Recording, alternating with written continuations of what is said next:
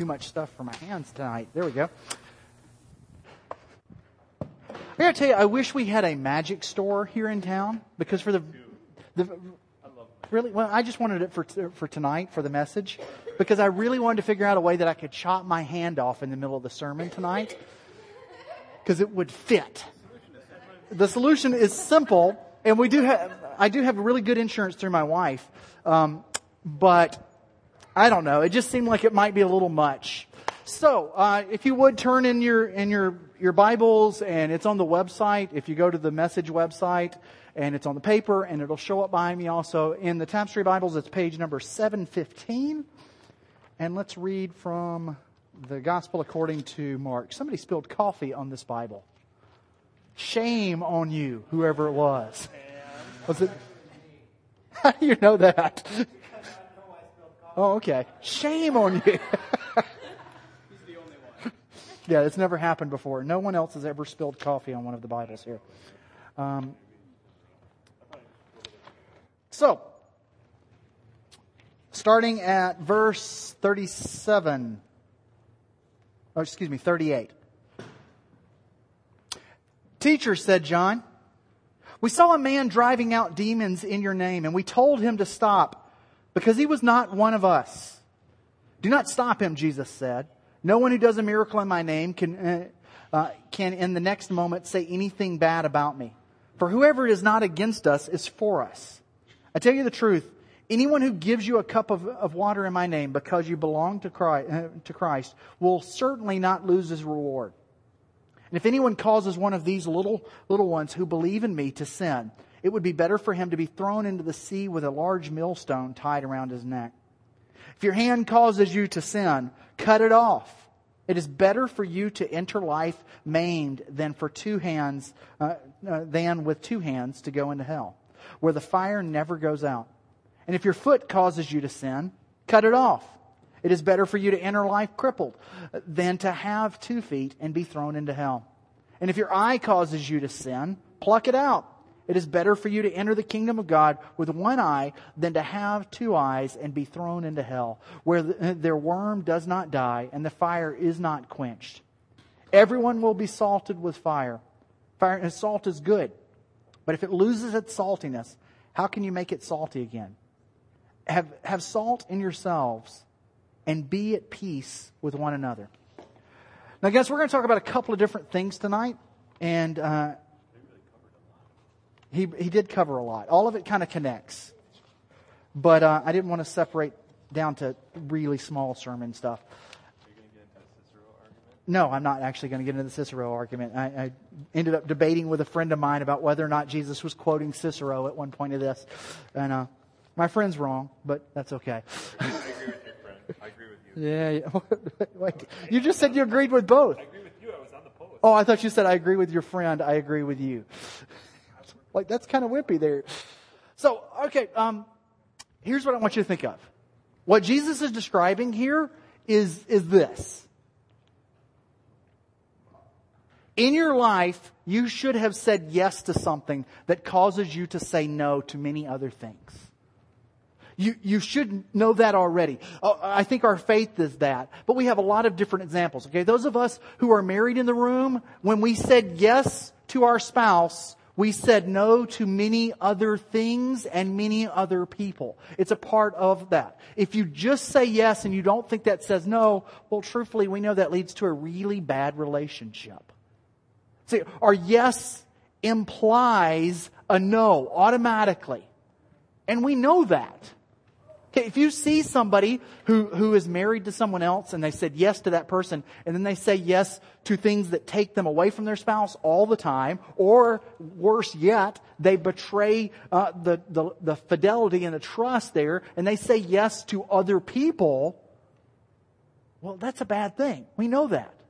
Those of you who are not married, okay, you know that too with other things. But when you're married and then you maybe have kids, you know that when you say yes to kids, that implies saying no to many other things. Okay, I wanted to be an astronaut, and then our kids came along, and no, I didn't want to be an astronaut. But I mean, there are things that me saying yes to having kids automatically meant that I said no to other things. And that wasn't a bad thing. Those other things that I said no to, they might not have been bad, but they would have been bad if I said yes to them after I said yes to my kids.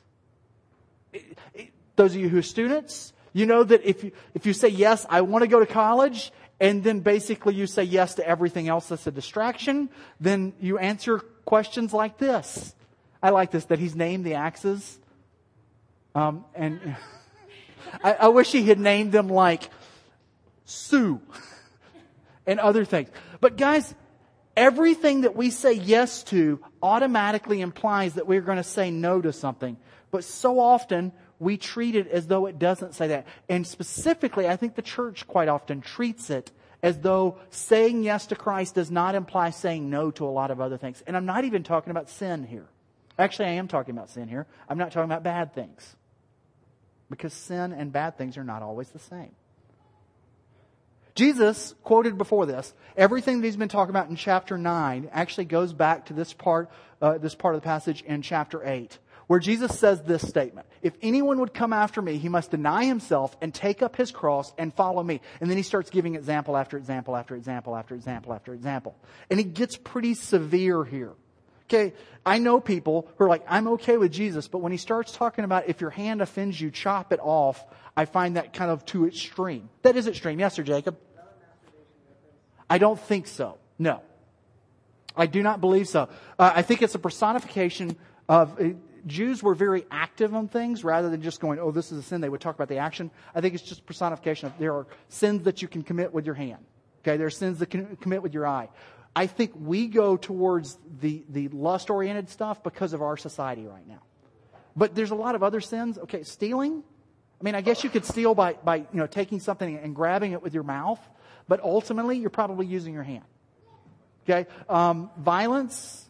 I mean, maybe you're a kickboxer and you're just going to use your feet. Kind of fighting like Celtic dancing. Okay, yeah, I mean, it's not just that, okay? I think our society quite often goes there, but he's more making a statement of, if this is causing you to sin somehow, Jesus is extreme. He's like, get rid of this. It's that big a deal. Because when we say yes to him, there is a no that is a part of it automatically. So, he points this out. He does not have any problem at all telling us that there's things we should get rid of to be a part of being a disciple of him. Here's just a few. I'm just going to name 3 off the top. There's a rich young ruler is the way he's described. That an actual reference is not made in Scripture, but that's the way we know him. He comes before Jesus, and Jesus basically says, get rid of everything. He doesn't tell it to anybody else. All of us are not supposed to sell all of our possessions. Maybe some of us more than we think we are. But he tells that rich young ruler, get rid of everything. Jesus has no problem saying, hey, your money is separating you from me. Okay? He says it about family. I know a lot of people who are like, hey, Christianity is all about being good families. No, it's not. Jesus actually said that I will separate families from one another. Okay? My family, my relationship with them, Jesus causes trouble there. Point blank. Jesus causes trouble. Because when I said yes to him, that meant no to some things with my parents. But Jesus says, with your family, anyone who loves his father or mother more than me is not worthy of me. A lot of people would teach Christianity as though it's all about, good family relationships. I think Jesus leads to good family relationships. But Jesus wants to be more important than your family. Also, life. Jesus point blank says, anyone who does not carry his cross and follow me cannot be my disciple. And they wouldn't have thought of that cross as, oh, it's just nice little suffering. They would have thought of it as the most horrendous death possible. There is speculation, and the reason I say speculation is we don't get a lot of history during the ancient Near East that is what a common person thinks. Typically, the history that is recorded is, here's an important person, this important person did important events, or this important person had important events done to them. We don't get, Joe and Joe. I was thinking, common names. Joe and Sue, who were friends of mine in Fort Worth. But we don't get Joe and Sue Kendall, what do they do on the farm type thing. That type of history comes about later. We don't have it for the ancient Near East. But there are some references that indicate that for you to mention the cross in your house was considered a curse word, basically. Because it was such a horrendous punishment that you couldn't do it to a Roman unless they basically committed the act of treason. And Jesus says, take up your cross. In a Roman-controlled society, everybody there probably would have responded with, oh! Jesus has no problem saying, I should be more important than your possessions. I should be more important than your family. I should be more important than your life. No problem whatsoever doing that. Because when we say yes to Him, there is an implied no that is a part of that. So often we don't treat it like there's an implied no. I have used this quote. Actually, I haven't used this quote. I've used a similar quote by Søren Kierkegaard. He wrote a book called Purity of Heart. In it, he says purity of heart is to choose the one thing. This is his description of a saint. He says a saint is a person who can will the one thing. And what he means by that is you choose the one thing, and by choosing that one thing, everything else becomes secondary. Secondary things can be dismissed. Secondary things can be let go of in your life. You choose the one thing. And that prioritizes everything else beneath it. Kierkegaard was a Christian, a Danish philosopher. If you study existentialism at all, he is known as the father of that. But he was most importantly an amazing follower of Christ. We choose the one thing. Because when we say yes to Jesus, that implies saying no to so many other things. Which is why then Jesus hits on the hand and the foot and the eye. Because what he describes them as is things that can cause us to fall. And I think the reason we find it a little weird sometimes is because I think we've defined sin wrong. I think most of the time we define sin as though it is a bad thing. And sin is a bad thing, but there are good things that can become sinful. Sin is any act that violates God's will. That does not mean that the end game of it is necessarily evil in and of itself. It becomes evil because it violates God's will. I'll give you an example. Most of you in the room know that one of my heroes is a guy named Tony Campolo. He tells a story about a student that he took to Haiti, and he's really big in doing mission work in Haiti. He has several organizations that does stuff down there that he's personally involved with. One of my favorite stories is how he actually started getting little street kids to be able to make an income that provided for their education by making shoes. If you've ever seen the old Jesus shoes, we can't make them in the States because we have radial tires. You can't do it with radial tires. But if you have non-radial tires, you can cut the tread out and make a shoe out of it. 70s hippies did it and such. Well, in Haiti, they can still do it. And he took a group of students down there with him. And one of the students was a guy who was studying pre-med. And while he was down there, he said, Dr. Campolo, I believe God has called me to go to medical school and come back down here and be a physician. Now, maybe you don't know this, but physicians in Haiti don't get paid near as well as physicians in the U.S. That may be a surprise for most of you. It was a joke. Is everybody just too hot? And because it couldn't be that my jokes are failing. There's no possible way. Guys, you're too hot? Is that what you're saying? You should have said, yes, I am hot. You're crushing me. Guys, this student said, that's what I'm going to do. And Dr. Campolo helped him to get into medical school, helped him find scholarships to go through and do medical school with as little debt as possible. And every year the student would come back to Haiti and would go, I am called to be a physician in Haiti. I am called to come back here and to make sure that these people have good medical care that they can afford. And he graduates medical school, and he decides he needs to work for a little while to pay off the few loans that he has. And then his lifestyle bumps up a little bit, and those loans don't get paid off near as fast as they should, and his lifestyle bumps off a little bit more, and those loans don't come back don't get paid off near as fast as they should. And well, then he has a family and he has kids. I'll just go to Haiti every year for a week or so. There's nothing wrong with that. It's great to go to another place and help out for a week. We do that as a church. That's a great and a wonderful and quite often a God-honoring thing. It's a great and wonderful thing for you to find the love of your life and to marry him or her and to have kids with him or her and to support your family. That is a great and God-honoring thing unless God has called you to go to Haiti and be a physician and you are sure of that and you've said it over and over and over again. And at that point, anything that keeps you from doing that is sinful. Anything that keeps you from doing that is an act that violates the will of God. And so often we have treated sin as though it is just something that is evil in and of itself. But anything that keeps us from doing the will of God is sin. I think it's really hard for people to interpret that because that's like a massive Christian buzzword. Like, well, I feel like God called me to do this. Yeah. It should scare us to death when we say that. Because realistically, if God called you to do it, then every one of us, if you don't do it, should badger you to death. What do you think you're not doing? What do you think you're doing not going and doing what God... I'm saying this to you, but obviously... I mean, this... You know, I didn't make fun of you. I made fun of your shoes. There's a difference. I would not make fun of you, but those shoes may be sinful. Maybe for like using oil or something. Actually, I'm thinking that those are an act that violates God's will. Guys, I think the problem quite often is we have treated Christianity as though Jesus wants good people. Jesus doesn't want good people.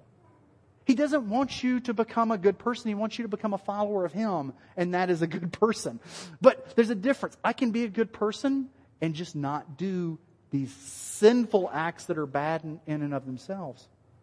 But I could never follow God.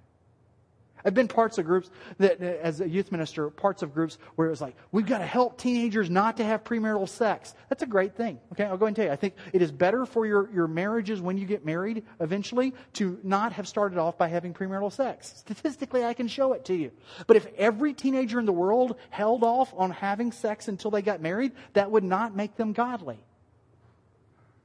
The goal is for them to be followers of Jesus Christ, not moral. And quite often what we've reduced Christianity down to is morality. Jesus Christ wants you to say yes to Him, and that's going to mean saying no to lots of other things, and some of them will be really, really good. Jesus Christ may call you to do something, and you may make a lot of money in that, and He may say as a part of that, I want you to give 90% of that away. Or He may call you to do something, and you may make next to nothing on it. The good is to follow Him. Which is why Jesus takes a hand, a foot, and an eye. I kind of put the eye up there because I was hoping it would freak a few of you out.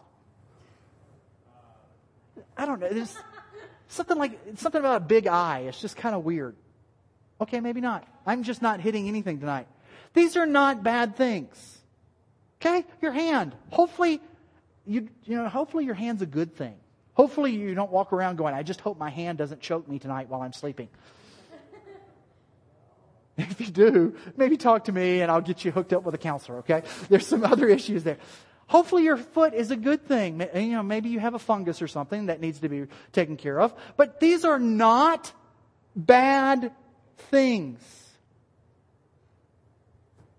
They're bad things when they cause us not to follow Christ.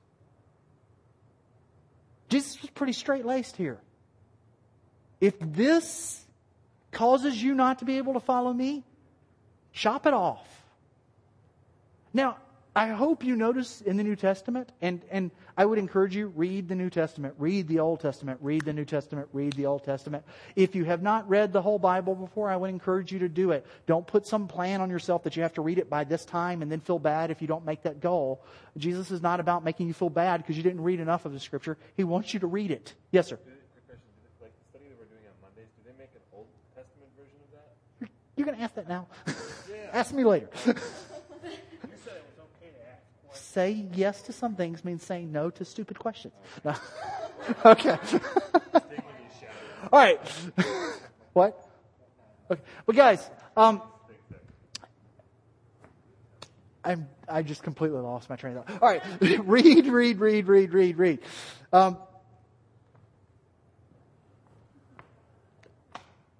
hate you. I hate you. So here's what I want you to think of, okay? See, I think quite often we use the church. I think quite often we use Christianity. I think sometimes we use our faith as an excuse not to follow Christ.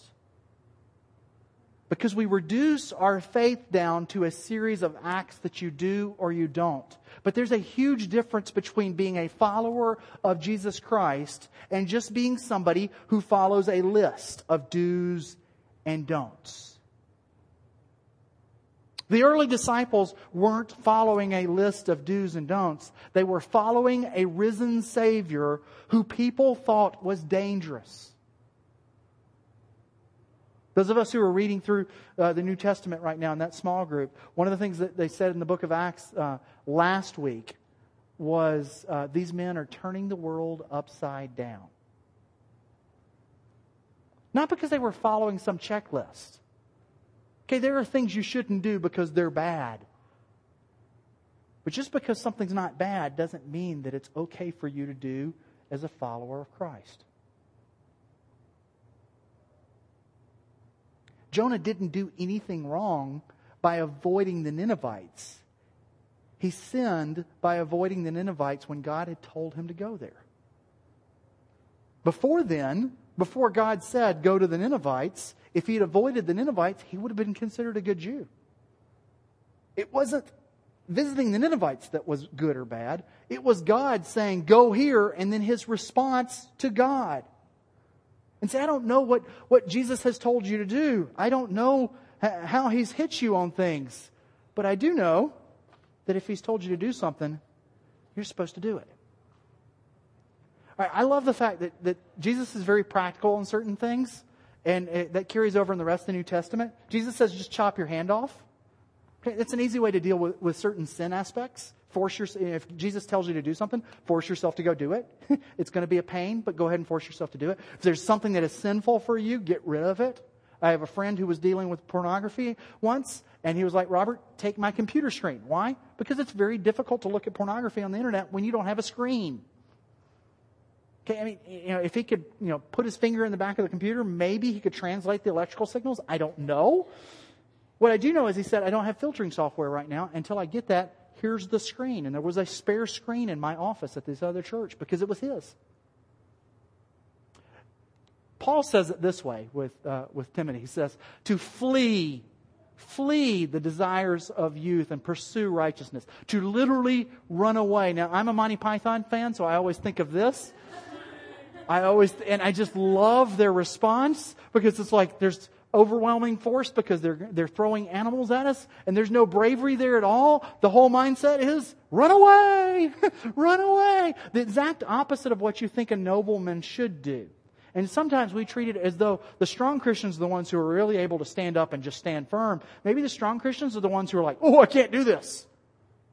This conversation is causing me to stumble because I'm beginning to gossip about somebody else. And Jesus doesn't want me to gossip about somebody who is created in His image. And guys, therefore, I'm just going to run away. Chop off the hand.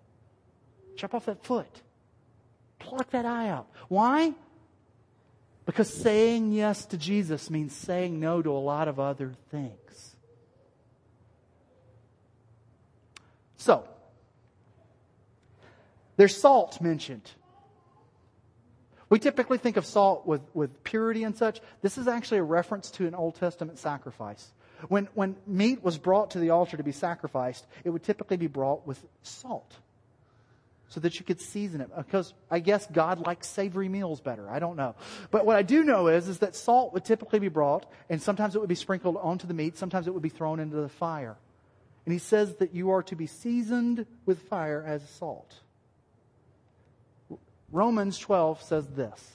Describes that we are like a sacrifice. Therefore, I urge you, brothers, in view of God's mercy, to offer your bodies as living sacrifices, holy and pleasing to God. We all know that if we lived in a sacrificial system, it would be entirely offensive if I was up here doing the priestly duty and I was butchering something and my Diet Coke was now the offering. And then Devin ran up and went, oh, I want that. And he snatched the offerings off the altar. Yeah, if you got a peg up there.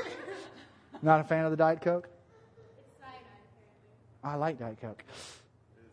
But we all know if we lived in a sacrificial, that would be terrible. We would all actually probably get a little bit of enjoyment out of it because we would then have God's right to beat Devin up. And that would be, beating somebody up in the name of God, that's fine. I'm just joking. Don't go away thinking that I said that was okay. I didn't. But that's what we do when we say yes to Him. It's like we put ourselves on the altar. And then when we forget to say no to other things, it's like we pull ourselves off. It's offensive. How'd you like it if somebody brought you a really great Christmas gift and then they came back and took it back the next day? Here's a car. By the way, I need it back tomorrow.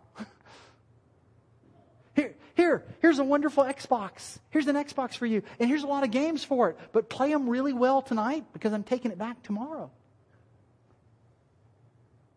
When we say yes to God, it implies that we're saying no to so many other things. And sometimes we just don't remember that.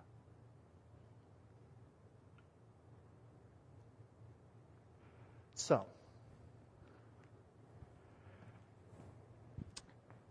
this stick man or stick woman is you. That's the beauty of stick men and stick women. You can't really tell. If I was going to be picky, I could have drawn a little skirt thing. But those always disturb me because there's never a top. And so it kind of just throws me off. I just assume there's clothes there with him. Why would you have to draw in a skirt? Doesn't make sense. Jesus wants this. He wants 100%. But quite often what we do instead is we treat Him as though He's seasoning. And He's just a little bit on there. And instead we have all these other things. And we make these things Christian by just adding a little bit of Jesus to them. So we have Christian tacos. And we have Christian work. And we have Christian, what was the other thing? Family and friends. But He doesn't want that. He doesn't want you to just season everything else in your life with Him. He wants to take over your life. Every last little tiny bit of it. He wants to be more important than the family and friends. He wants to be more important than the work. He wants to be more important than the tacos. All of it.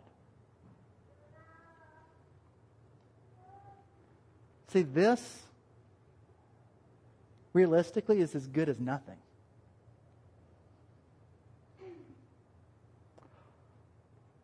So,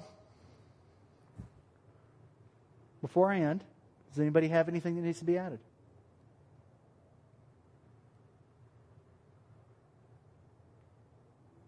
Then I'm just going to simply ask this.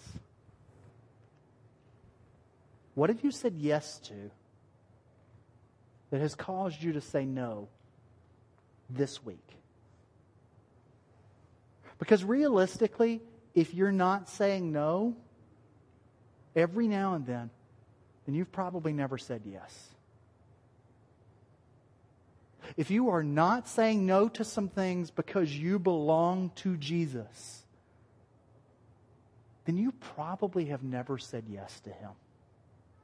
That's the way it works. That's the why. That is why in the Old Testament and in the New Testament, the two biggest illustrations of faith are that of marriage and family. Because we understand the love in that is a sacrificial love. It is a love that requires commitment. And those loves always require no's with their yeses. Always. That's why the description of heaven that's at the end of the book of the Revelation, there's 3. Those of us who are reading the New Testament will go through that at the end. That's the way it works because that's the last book of the Bible. But there's 3. One is a garden, which hints back to the beginning of the book. Because if you remember, the whole thing kind of started in a garden. One is a city. And technically speaking, I'm doing these in the wrong order. The city's at the end. Does anybody know what the other description of heaven is? It's a wedding feast. Because it always comes back to relationship. Always. Are you living out your faith in Christ in such a way that your yes to Him means you've said no to some other things? And some of them might be good. Some of them might be great things that for another follower of Jesus Christ, they need to say yes to that. But for you, you need to say no. Because if there's no, there's probably no yes. So let's pray. If you need someone to pray with, I'll be in the back. Pete will be back there. Pray with me, okay? Father, I ask that you, and those of us in this room who are believers in Jesus Christ, you help us to live in such a way that we will sacrifice anything rather than stumble from following Him. That if anything causes us to act in a way that is against your will, we'll get rid of it. We'll run away from it. We'll chop it off. Help us to live in such a way that our yes to you means no to a lot of other things that would keep us from you. And for those that we know and we love who do not know you, help us to say yes to you in such a way that they want to say yes. I pray this in your Son's name because He's the one who showed us the way, because He said yes to you, and that meant no to a lot of other things.